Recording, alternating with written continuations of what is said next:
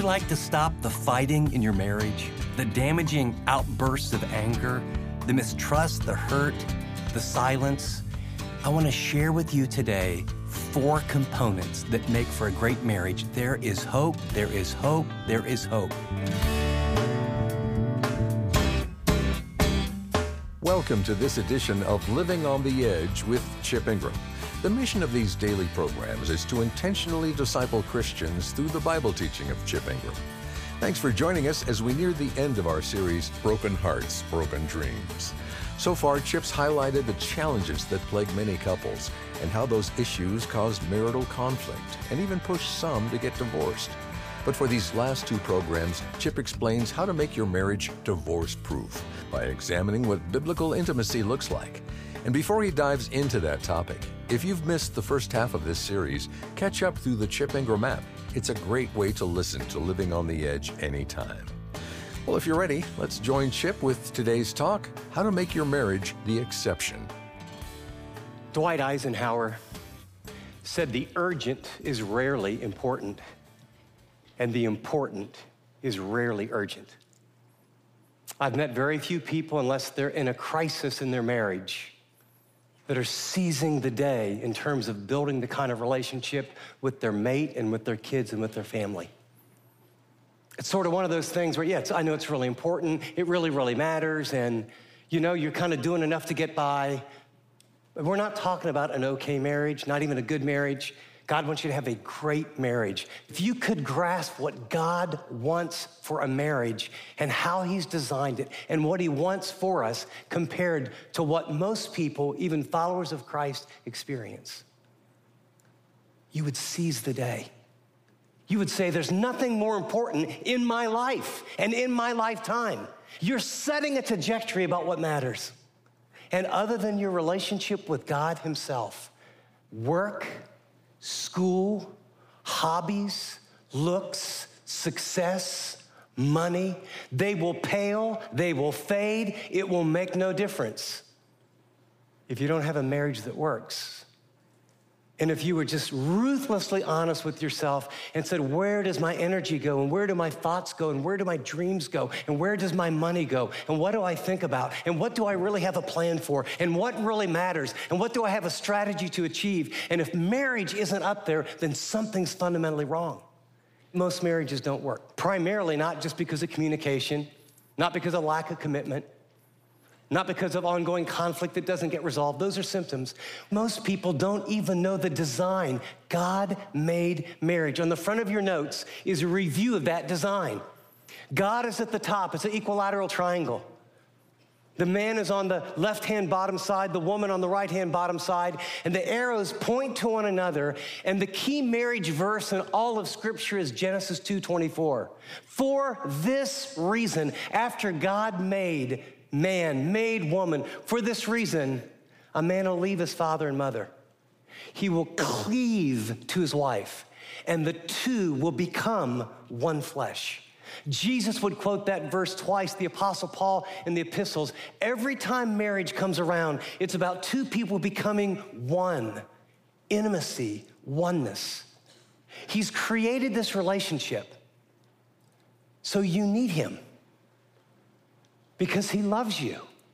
He wants to experience you, he wants to talk to you, he wants to bless you. He wants you to have a great marriage, not an okay marriage. And he wants your marriage to be the kind of thing that would reflect what Jesus' relationship is like with the church.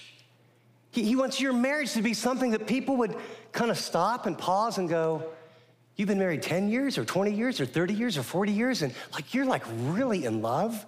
You're not in a rut. You don't just go through the motions. That's God's plan. His plan is that your kids, when they're 20 or 25 or 30, would be sitting around with other people talking about the kind of home that they grew up in. And it wasn't perfect, and you didn't have it all together. They talk about a mom and a dad that made time for one another. They went on dates. They loved one another. I watched them pray together. I'm sure they shared hard stuff. But there was a solidity, there was a security. All my friends' parents were getting divorced, but I never thought that would happen in our home. You notice that on the top of our little diagram, we looked at the picture, but the problem was genders have a hard time figuring out how to love each other. We have past baggage. We have different personalities. We have work demands, time demands, kids come. There's a lot of challenges, so it takes a lot of work. And then the process, you have to leave, cut the emotional and financial ties with parents. You have to cleave and make each other the number one priority. And then you have to become one flesh. That's a lifelong journey. I want to show you 4 specific ingredients that every great marriage has. You find a great marriage from God's perspective. They'll have these 4 ingredients, 4 non-negotiables, 4 things that I need, you need. You're always growing in them. But if you recognize these 4 things and say, we are going to build, see, you can have a house, but these are like 4 pillars that'll make it a home. Number 1 is commitment. It's a lifelong choice of unconditional love. Would you circle the word choice? And would you underline lifelong? A lifelong choice of unconditional love. Unconditional means you love them when they're nice and you love them when they're not. Remember those vows in sickness and in health, in poverty and in wealth? No matter what, till death do us part. See, when you stand before God and you come and you're married, it's called a covenant. If you would look up the word covenant, it is a holy and sober commitment that you make with another person or with God that is unbreakable. Most people think of their marriage as a contract. I'll do this, you do that, we hope it works out. If it doesn't work out, then we'll renegotiate the contract. That singular mentality is the downfall of many marriages. When it's a covenant, when you make a commitment, I'm going to love you. I'm going to choose to stay in this. I'm going to choose to work through it. I don't know what we have. We need to go get counseling, we'll go to counseling. If we need to move to a less expensive area, if someone needs to change jobs, whatever we have to do, apart from our relationship with God, I've made a covenant, we'll do whatever we have to do. That mentality builds a security and a foundation that allows you to make it through things. See, if even in the back of your mind, well, if it doesn't work out, or this might work out, or, I'm not very happy right now, or I'm not very fulfilled right now, or I thought our standard of living would be better right now, and, we're getting older, and it feels so dull, and if I'm ever going to, those thoughts are the beginning of how this happens. It's a commitment, it's a covenant.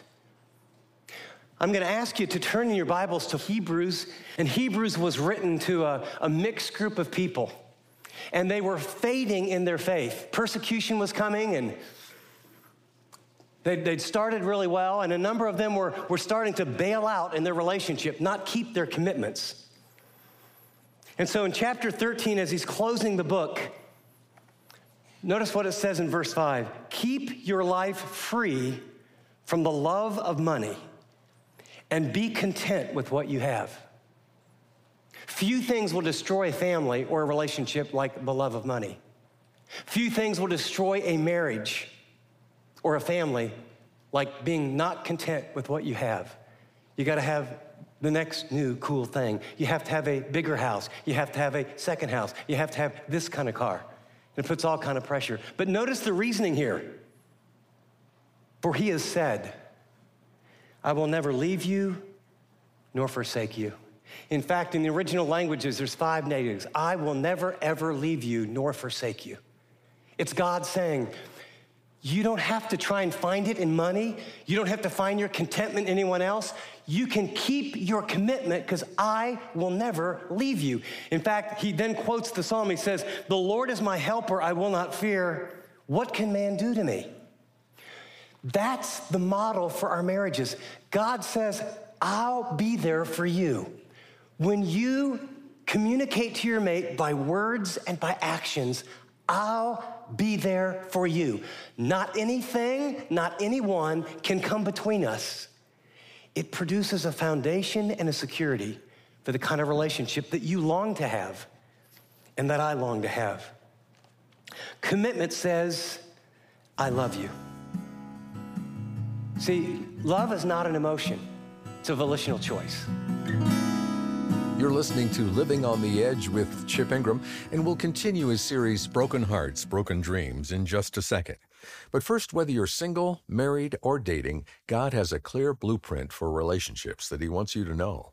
So keep listening after this message to learn about a resource we've developed to help you get a life full of genuine love and intimacy. Stick around to learn more. Well, here again is Chip. When Jesus was in the garden, being fully human, He was wrestling with what we do. I know this is the right thing to do. I know from the foundations of the earth, me going to the cross and dying for the sins of all people.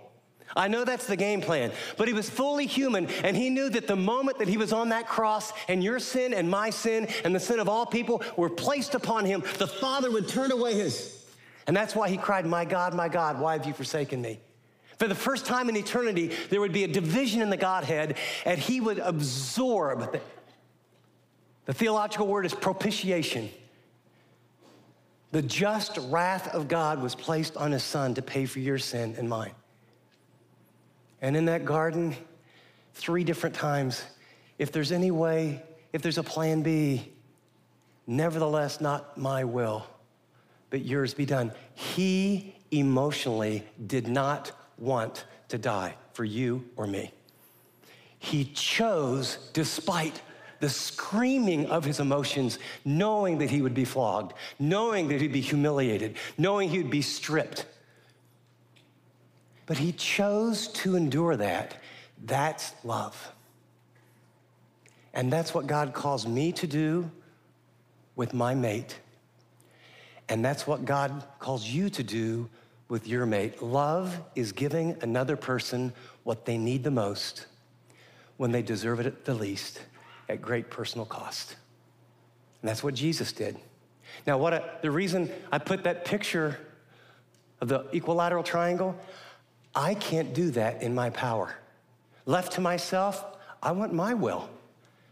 Left to myself, I want Teresa to meet all my needs, and I want what I want when I want it all the time. It's only when I'm crucified with Christ, when I'm in the scriptures, and when God's Spirit is filling me that I can love her the way God wants me to, because Jesus actually lives inside of me. I can do all things through Christ who gives me strength. That's a promise. Question: is your view or emotional attitude more like a covenant or more like a contract? Do you kind of think about, yeah, I'm in this as long as it's kind of going good, but when it gets difficult, do you allow those little thoughts to play in your mind? Like, well, I don't know how much longer I'm gonna. You have to eliminate those. The word divorce should never be said out loud in your home or to one another. Now, I do understand there are times where people break the covenant by sexual immorality but for the great majority of time, I will guarantee there's going to be times in your marriage at every season that everything in you will say, this is just too hard, I want out. And you choose, God, give me the strength to do whatever we need to do. Unfortunately for Teresa and myself, that came really early. We didn't have any premarital counseling. We didn't know anything about baggage. We didn't know about children of alcoholism. We didn't know what it was like to be a blended family. I didn't know anything about being a dad, and I became an immediate dad. And I mean, we're like a year in, and she's awesome, but she was making me nuts. We couldn't communicate. We couldn't resolve anger. I'm in seminary preparing to do what I'm doing right now, and we don't get along at home. And I remember a very godly professor saying, you know, buddy, there's no use learning a lot of the Bible. If it's not working in your house, don't export it. And so we were broke, but we went for about $95 a session to marriage counseling, 12 sessions. And, you know, as life would go on, you know, we started reading books and working at things, and God worked. Then, you know, a little bit later, we got stuck again and went back for some counseling. What do you need to do? But that started a lifelong journey of realizing we're going to really have to work at our marriage. The second non-negotiable ingredient is communication. It's a lifelong skill of learning to understand each other. Communication isn't talking. Communication literally is the meeting of meanings. It's a skill. It's that only about 8 to 10% of communication by experts tell us is words. Somewhere between 60 to 70% is tone of voice and body language. I mean, it's a lot different to say, I love you too. Oh man, that's deep, right? Or, I love you. Well, I love you. I love you. Boy, I love you too. And I can't believe God let me marry you. Those are 3 really big different messages. And I said the same 3 words. Communication is the meeting of meanings. And for most of us, we don't do it well. Some of us don't listen very well. Some of us don't know how to communicate our feelings. Feelings that really matter, that help you really get connected, often are very scary to share, so you don't know how to do it. I'm going to give you a tool to help you. But our motto is Ephesians chapter 4, verses 15 and 16. The context, Paul is talking about how the church works. And after he tells us in 13 that the church goal is that there's leaders to equip us so that we grow to maturity, he gives some evidence of maturity. He says, but speaking the truth in love, we're to grow up into all aspects into the head, who is Christ, from whom the whole body, joined and held together by that which every joint supplies, according to the proper working of each individual part, makes the growth of the body for the building up of itself in love. He's talking about when you're immature, you get carried away by false doctrine. You get carried away by stuff and junk. He says, but maturity is speaking the truth in love. Either one is easy. Doing both is really hard. Speaking the truth, being honest with each other, but being honest with each other in love. And I will tell you that is difficult. Communication says, I trust you. I trust you. I trust you with my inner thoughts. I trust you with how I really feel.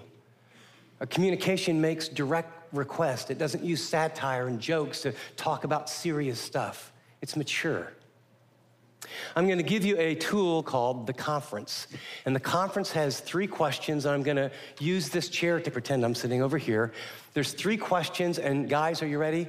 I'm going to give your wives an assignment a little bit later, but I want you to initiate this one. There's 3 questions. It's a really safe deal. So, men, you sit down. Video, TV, papers are gone. Distractions are gone. And guys, this will sound funny, but lean forward. It actually means something. Make eye contact, all right? And then you look at your wife and you say, what are you concerned about? Now, I forgot one small thing, and some of you need to do this literally. There needs to be a small piece of duct tape about this wide. And what you do is you say, what are you concerned about? And then you put it on your mouth and you don't say anything no matter what. You don't fix it. Why are you concerned about that? Well, if you wouldn't have said that, well, blah, blah, blah, but, okay, I'm trying to help you guys, okay? What are you concerned about? And you just, and here you can say, anything else? Or, wow, boy, that's hard. And she might say, well, I'm concerned about, the guy that our daughter's dating. And then you take the duct tape off, and then ladies, you lean forward and you say to him, what are you concerned about? And you take the duct tape. And guys, by the way, ladies, don't be shocked if it takes him sort of like, it might be a little bit of silence. I ain't concerned about nothing. And men, if you'll do this, cost me $95, I'm giving this to you for free. And when you think about what $95 was about 30-some years ago, I mean, this is like probably a $400 or $500 deal that you're just getting right now for free. And if you would just have the courage to say, I'm concerned about that guy too. I don't like him very much, but we've never talked about it. Do you realize that probably 97% of all that a married couple talks about is usually about what happened at work or logistics or kids or getting to school or who picks this up or what are we going to do or, and then anything that's delicate, anything that's, money or sex or in-laws, you argue about that. You don't call it. And so all you've done is, what are you concerned about? You didn't fix anything? No one can talk when the other person's talking. This is Living on the Edge with Chip Ingram, and you've been listening to part 1 of Chip's message, How to Make Your Marriage the Exception, from our series, Broken Hearts, Broken Dreams. Chip will be back shortly to share some helpful application for us to think about. Divorce is a disastrous part of our society today. So if you're in a committed relationship or want to be in one someday, how can you avoid becoming part of this depressing trend? In this short study, Chip will share some practical step-by-step instructions to protect and enrich your relationship. Learn about the common problems that plague marriages and the biblical solutions to make your relationship the exception. If you want to build a marriage that can endure anything, don't miss any part of this series. Well, Chip's with me in studio now, and Chip, you've been talking a lot recently about relationships, commitment, and intimacy. So I want to point our listeners to a really insightful book you wrote called Love, Sex, and Lasting Relationships.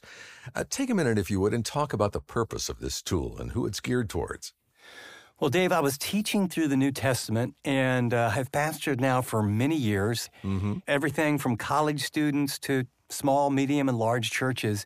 And what I learned over the years was there was this constant difficulty, especially among single people.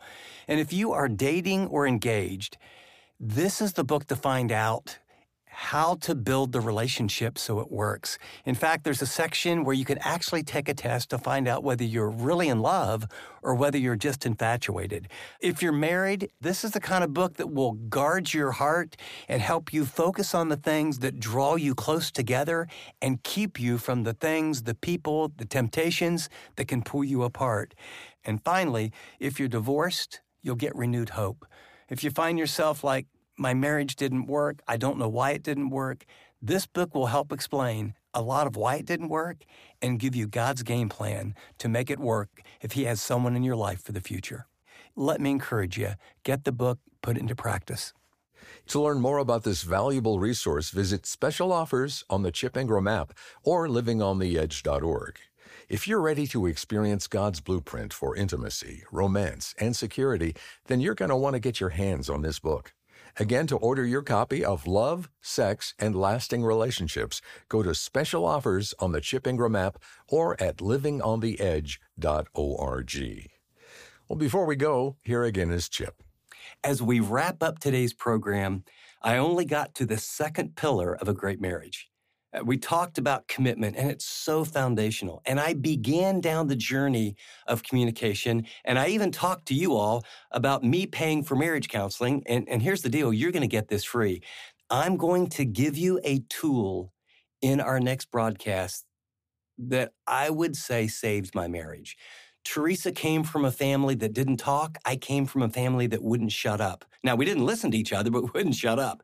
We absolutely couldn't communicate, and we never knew how to resolve anger. It was so dysfunctional, and it was so painful because she loved me, I loved her, and I mean, we could not connect. I want to share with you in our very next broadcast the tool that I got from a counselor that made all the difference in my life. You know, here's the deal. This marriage is worth fighting for. This marriage really matters. God has a design. And when you follow His design, just like engineers, you know, they design buildings, they design cars. And if you follow the design, amazing beauty happens. Would you work on it? See you next time, and we'll talk about a tool that'll get you really communicating. Looking forward to that, Chip. As we wrap up, I want to thank those of you who make this program possible through your generous financial support. Your gifts help us create programs, purchase airtime, and develop additional resources to help Christians live like Christians. Now, if you've been blessed by the ministry of Living on the Edge, would you consider sending a gift today? You can do that by visiting livingontheedge.org or calling 888-333-6003. Again, that's 888-333-6003, or visit livingontheedge.org. App listeners, tap donate, and we want you to know how much we appreciate your support. We'll listen to next time as Chip wraps up his series, Broken Hearts, Broken Dreams. Until then, this is Dave Drury saying thanks for joining us for this edition of Living on the Edge.